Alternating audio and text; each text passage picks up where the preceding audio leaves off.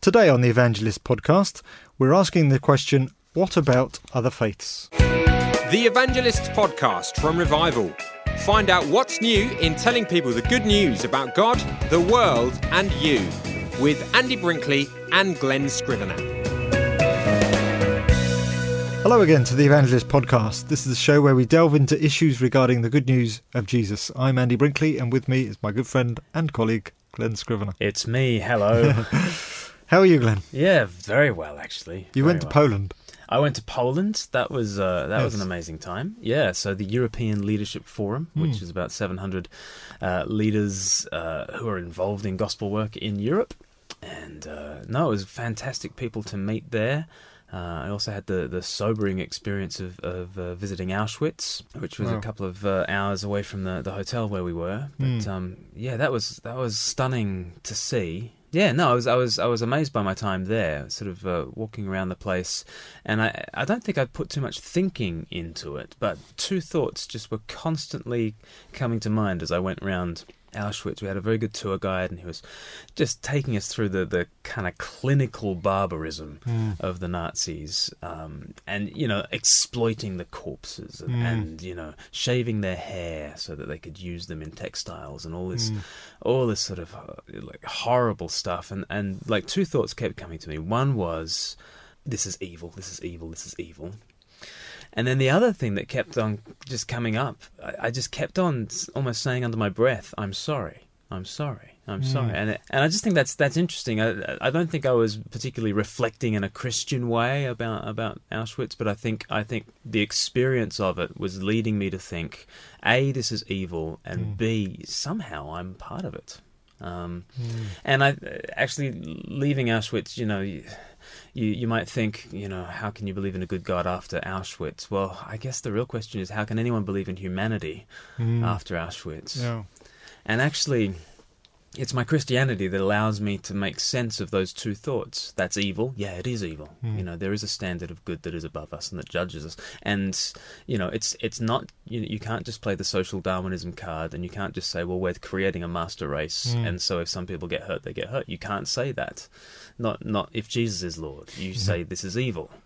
But you also say, I'm sorry, because you also see there's evil in your own heart, and you're caught up as much as part of the problem as you are as part of the solution. And so that was a sobering experience, but I'm very glad I did it. And so the conference was about sort of evangelizing Europe and that. So.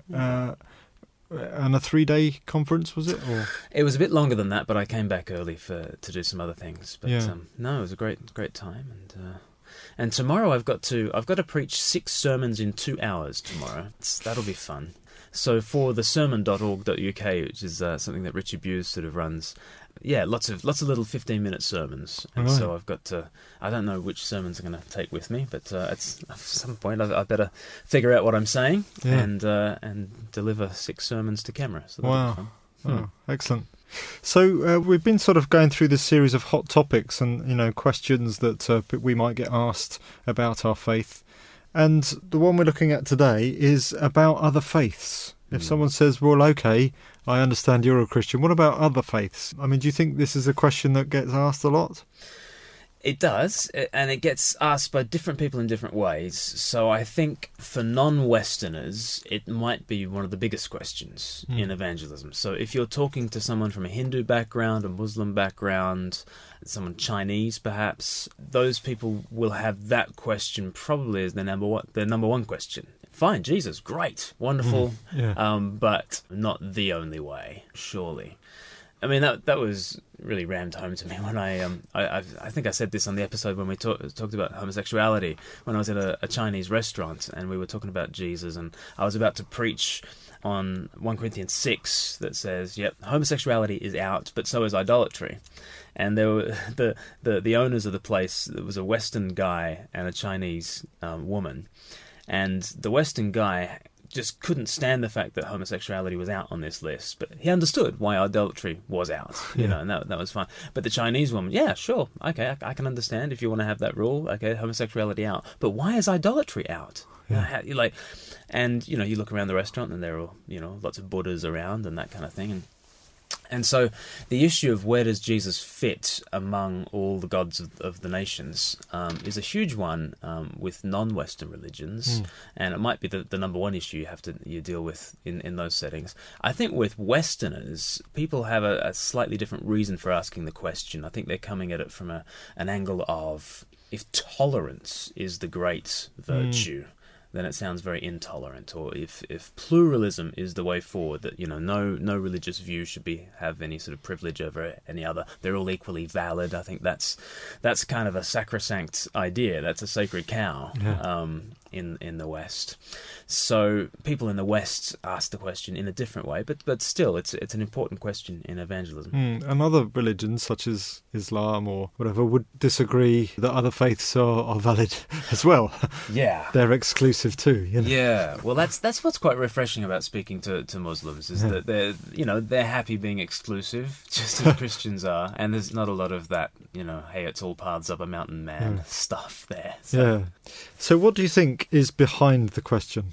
I think if it's being asked in the West, I think one model of the question is what I've just mentioned, the whole paths up a mountain thing. And I think probably in religious studies classes all over the country right now, people are being taught that different faiths are different paths up a mountaintop. And at the top of the mountain, there's some conception of God, salvation, the good stuff. And the different religions are different ways up the mountain. And no path is better than any other path. They all take you to the top. And I think that's kind of where people are coming from. And then they ask the question, well, why are you privileging this Jesus path? Sure, it works for you, but, why say that it has to be the path for everybody? I think that's the thinking that goes on behind the question. Of course, the trouble with that thinking is that it's nonsense. There isn't a mountain. There just isn't an agreed definition of what's at the top of the mountain. Yeah. As though, it's obvious that we're all working towards the same definition of God, the same definition of salvation. I mean, some religions don't even believe there is a God. No, I mean, Confucianism doesn't. Most schools of Buddhism don't. Yeah. Loads of Chinese religions don't believe in God. So, hang on, aren't you being really imperialistic, saying there has to be a God at the top of the mountain? Because loads of religions don't believe in God. So, it's interesting. I mean, you go onto somewhere like Wikipedia or where did I go for these statistics? I forget where I went, but probably Wikipedia, but to try and figure out what the top 5 religions are. The top 5 religions in the world. Christianity is number 1 with about 2.1 billion. Islam is number 2 with 1.6 billion. Then there's unaffiliated, that's sort of atheists, agnostics, secular people. That's 1.1 billion. Hinduism is about 1 billion. Buddhism, it's hard to put a number on it, but around about half a billion. So between those top 5, Christianity, Islam, atheist, Hindu, Buddhist, between those top 5, that's 6.3 billion members of the human race. That's 90% of the human race. So that's interesting. Like in the top 5, you actually account for 90% of the world population. But what I like to do is actually go through those religions just briefly and just ask some really basic questions, like how do they see God? How do they see the future? How do you get to that future? And just see how these different religions answer the question. I think we'll see there is no mountain, actually. Okay, so how do they see God then? In these different religions, well, I guess, like with Christianity, how do they see God? Okay, Father, Son, Holy Spirit, bound together in love. Okay, that's the Christian position. In Islam, how do they see God? Well, it's the most anti-Trinitarian faith in the world. Written into the Quran is "Say not three. Allah is alone. He does not beget a son, nor is he begotten." So, in Islam, it's absolutely anti-Trinitarian, absolutely anti the Christian God. Obviously, with atheists, how do they see God? Well, they don't believe in God. With Hindus, I mean, how do they see God? Well, it's difficult to kind of categorize Hinduism. Like, in some ways, it embraces monotheism because the sort of Brahman is this sort of impersonal deity who transcends all the other gods. But in another sense, it's massively polytheistic. Hundreds of millions of gods. So, again, a very different concept of who God is. Within Buddhism, it is a non-theistic religion, and many of the schools are actually atheistic. So just on this really basic question, like, what's at the top of the mountain? Okay, who is this God who these 5 religions are all talking about? Wildly different. All up different mountains. We've got different mountains. That's exactly it. I don't think it's like we're all on different paths up the same mountain. I think it's we're all in a valley, and there are different visions of God and salvation, of what the good life is. And we're in the middle, and we can look around, and maybe I'd say 4 of the 5 are mirages, right? But to the degree that you move towards one of them, you're moving away from the others. Yeah. And that should be obvious. When you just do a comparative study of these religions, it should be obvious that what they're saying about God is wildly, wildly different. And to the degree that you buy into the Islam thing, you are saying no to the Christian thing. You're saying no to the Hindu thing. You're saying no to the atheist thing, to the Buddhist thing. To the degree that you're saying yes to Buddhism, you're saying no to the other things. That should be really obvious when you just ask the simple question, how do you see God? So sort of comparing how they see the future then, how do they compare? Yeah, so what's the good future that these religions are sort of looking towards? Within Christianity, the future we want is this world put right.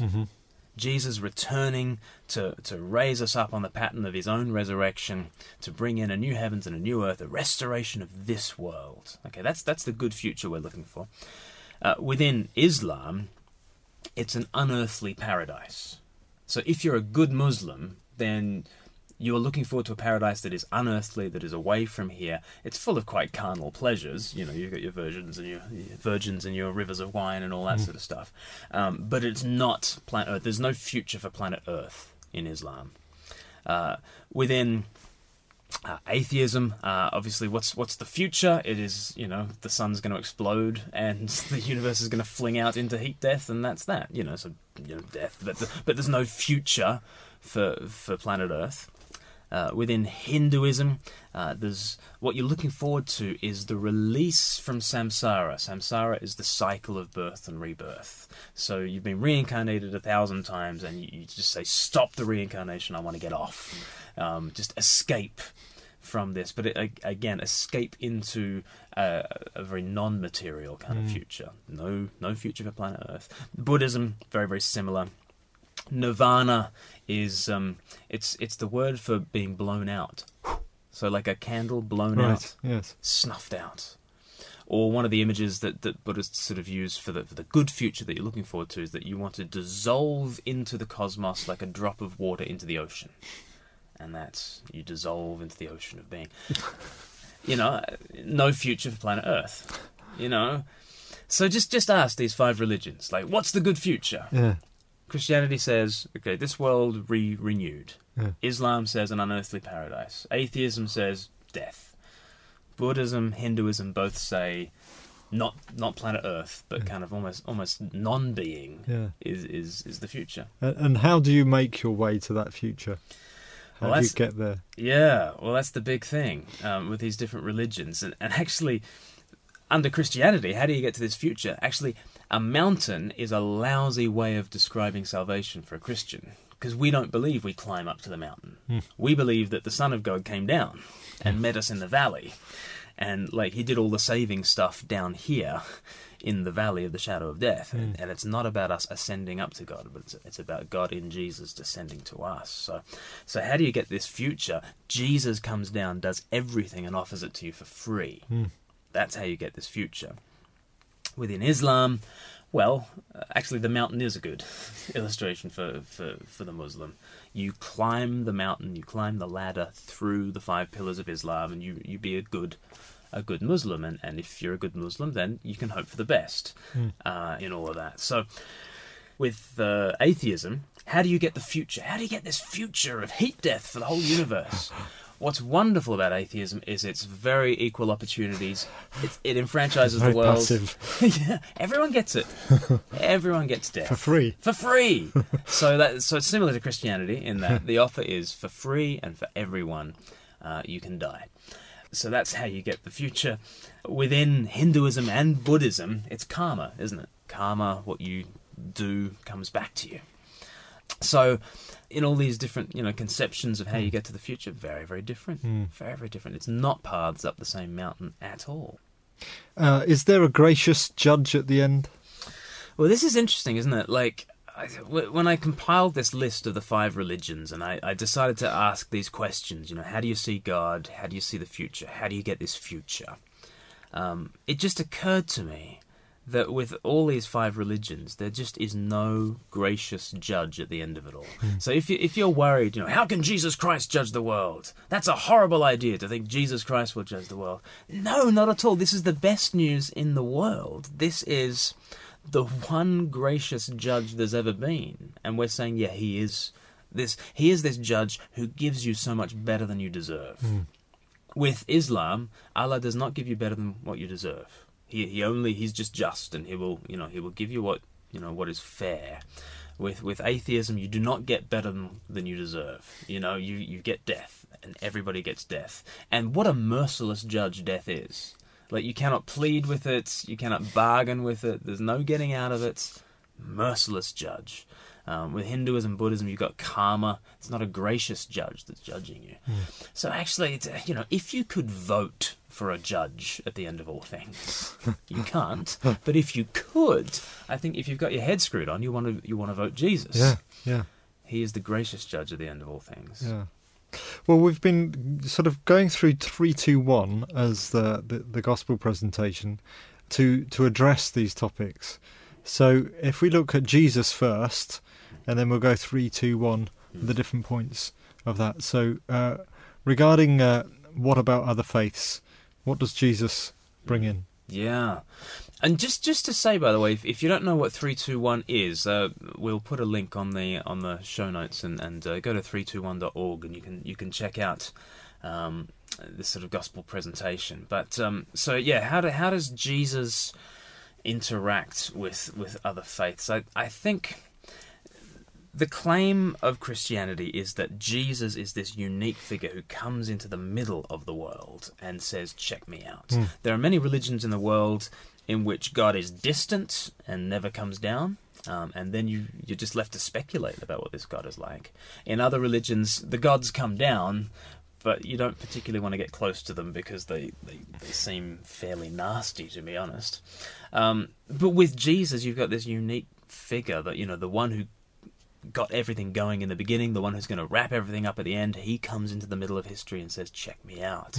And I think that's unique within world religions, that you can actually get in touch with ultimate reality in a very direct and hands-on way. 1 John chapter 1 says, that which was from the beginning we have seen and touched.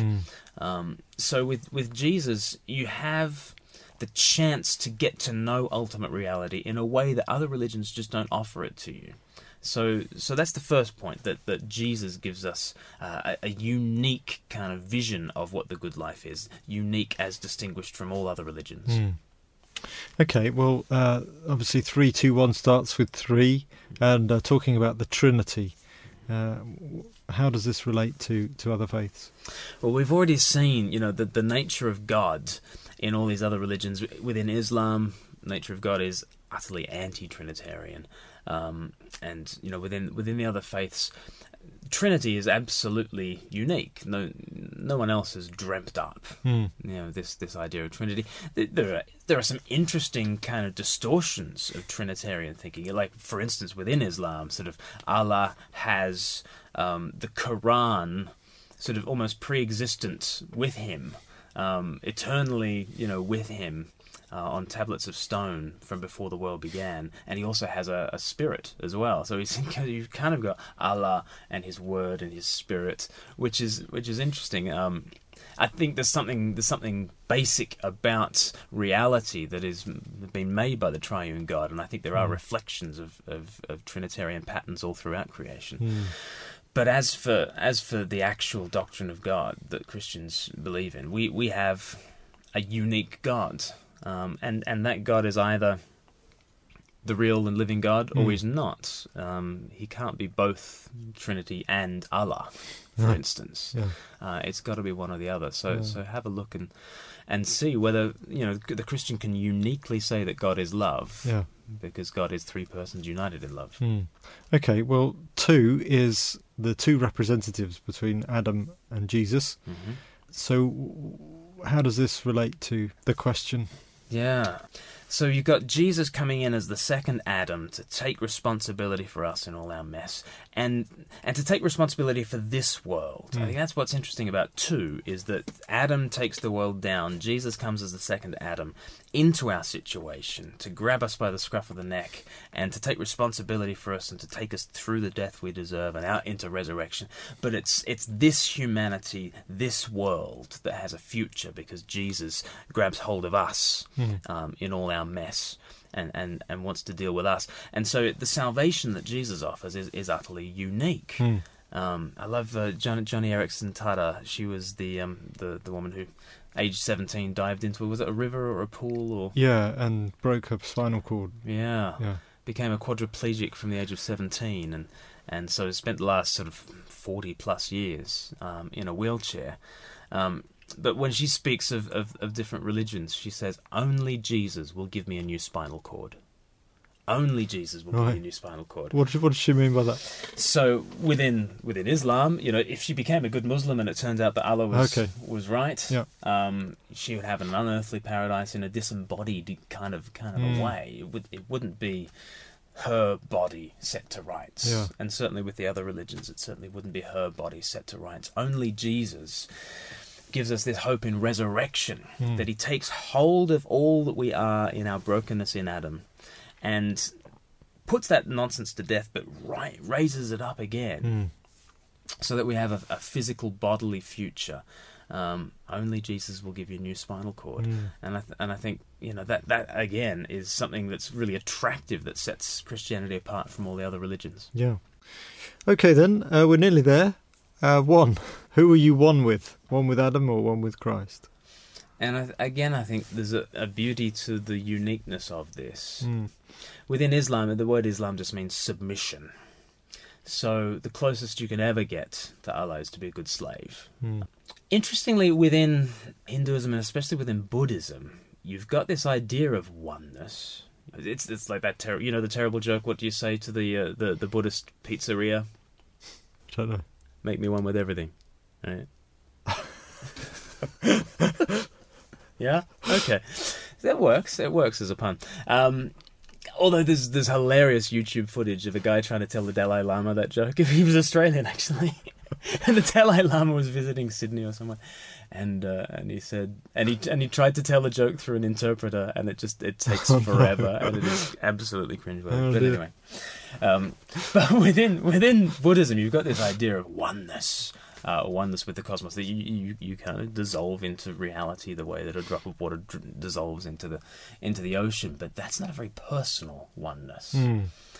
So with something like Islam, you've got no oneness at all. With something like Buddhism, you've got a oneness that actually destroys your individuality, destroys your particularity as the person that you are, and you just you mush into the smush of the cosmos. With the oneness Jesus offers, you can be one with God, but you can still be you.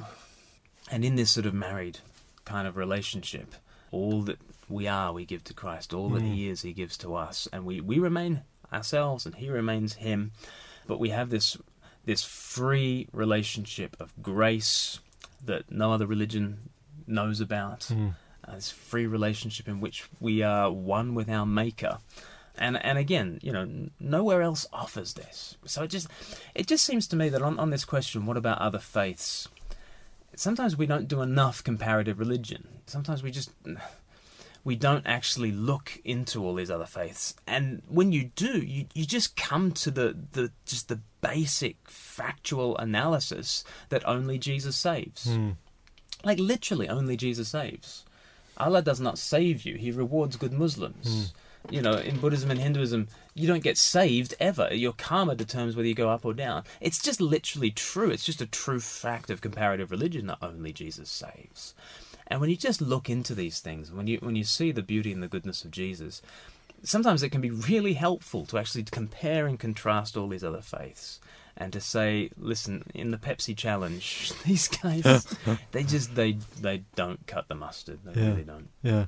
So, in summary then, if someone just came up to you or, you were talking to them, where would you start with all this? What would your first kind of angle be? It's always got to be the person of Jesus, isn't it? It's always got to be the person of Jesus. And like, because a lot of people are worried that, you know, the religious people are going to cause World War III somehow, that the big punch-ups between the great faiths is the great danger. I think you need to sort of say, well, listen, when Jesus interacted with other religions, let me show you him interacting with the Samaritan woman in John chapter 4. Do you see how loving he is, how gracious he is, how clear he is? Salvation is from the Jews, he says to this Samaritan. Yeah. It's absolutely clear on the truth. But his first move to this woman is, do you want the living waters of my spirit? Yeah. Do you want forgiveness? Do you want fullness of life? Or the way Jesus, you know, handles the Roman centurion and people like this. He deals with these people with great grace but great clarity, that what he is about is very different to what they're about. But nonetheless, even though they're different, he's going to die for his enemies. And I guess if people are worried that religious devotion is going to cause all sorts of war and that kind of thing, you just say, well, look at Jesus. The more extremely you are like Christ, the more likely you are to die for your enemies. Not to kill your enemies at all. He says, put away the sword. Those who live by the sword will die by the sword. So the answer to all these different religious truth claims is not pluralism. Pluralism doesn't work. It doesn't. Like, there is no mountain. That idea is a mirage. Okay, so that doesn't work. What might work? I think your only hope of getting along with all the religions in the world is actually, well, come to Christ, because here is one who doesn't merely tolerate other faiths, but actually loves people from other faiths, dies for people from other faiths, but doesn't do it in the sense of just smushing all the differences. He stands for who he is, and as who he is, he loves the world. I think he's our greatest hope for interfaith dialogue, actually. Well, next time we're going to be looking at a related subject and asking the question, isn't religion one of the world's greatest problems? So we'll go a bit deeper into that next time. But we better leave it there for the moment. Thanks very much for listening to the Evangelist podcast. If you like listening each week, we'd really appreciate a rating and review on iTunes. It helps us to get seen by more people. Just go to revivalmedia.org/iTunes and it will forward to the podcast page there. Also, don't forget to get a copy of our free daily prayer bulletin. It's a small 24-page booklet that tells 31 stories of what God is doing around the world. Hear more by going to revivalmedia.org/bulletin. And finally, the web address for this episode, where you've got those other links and you can comment on the show, you can share it. Just simply go to revivalmedia.org/TEP58.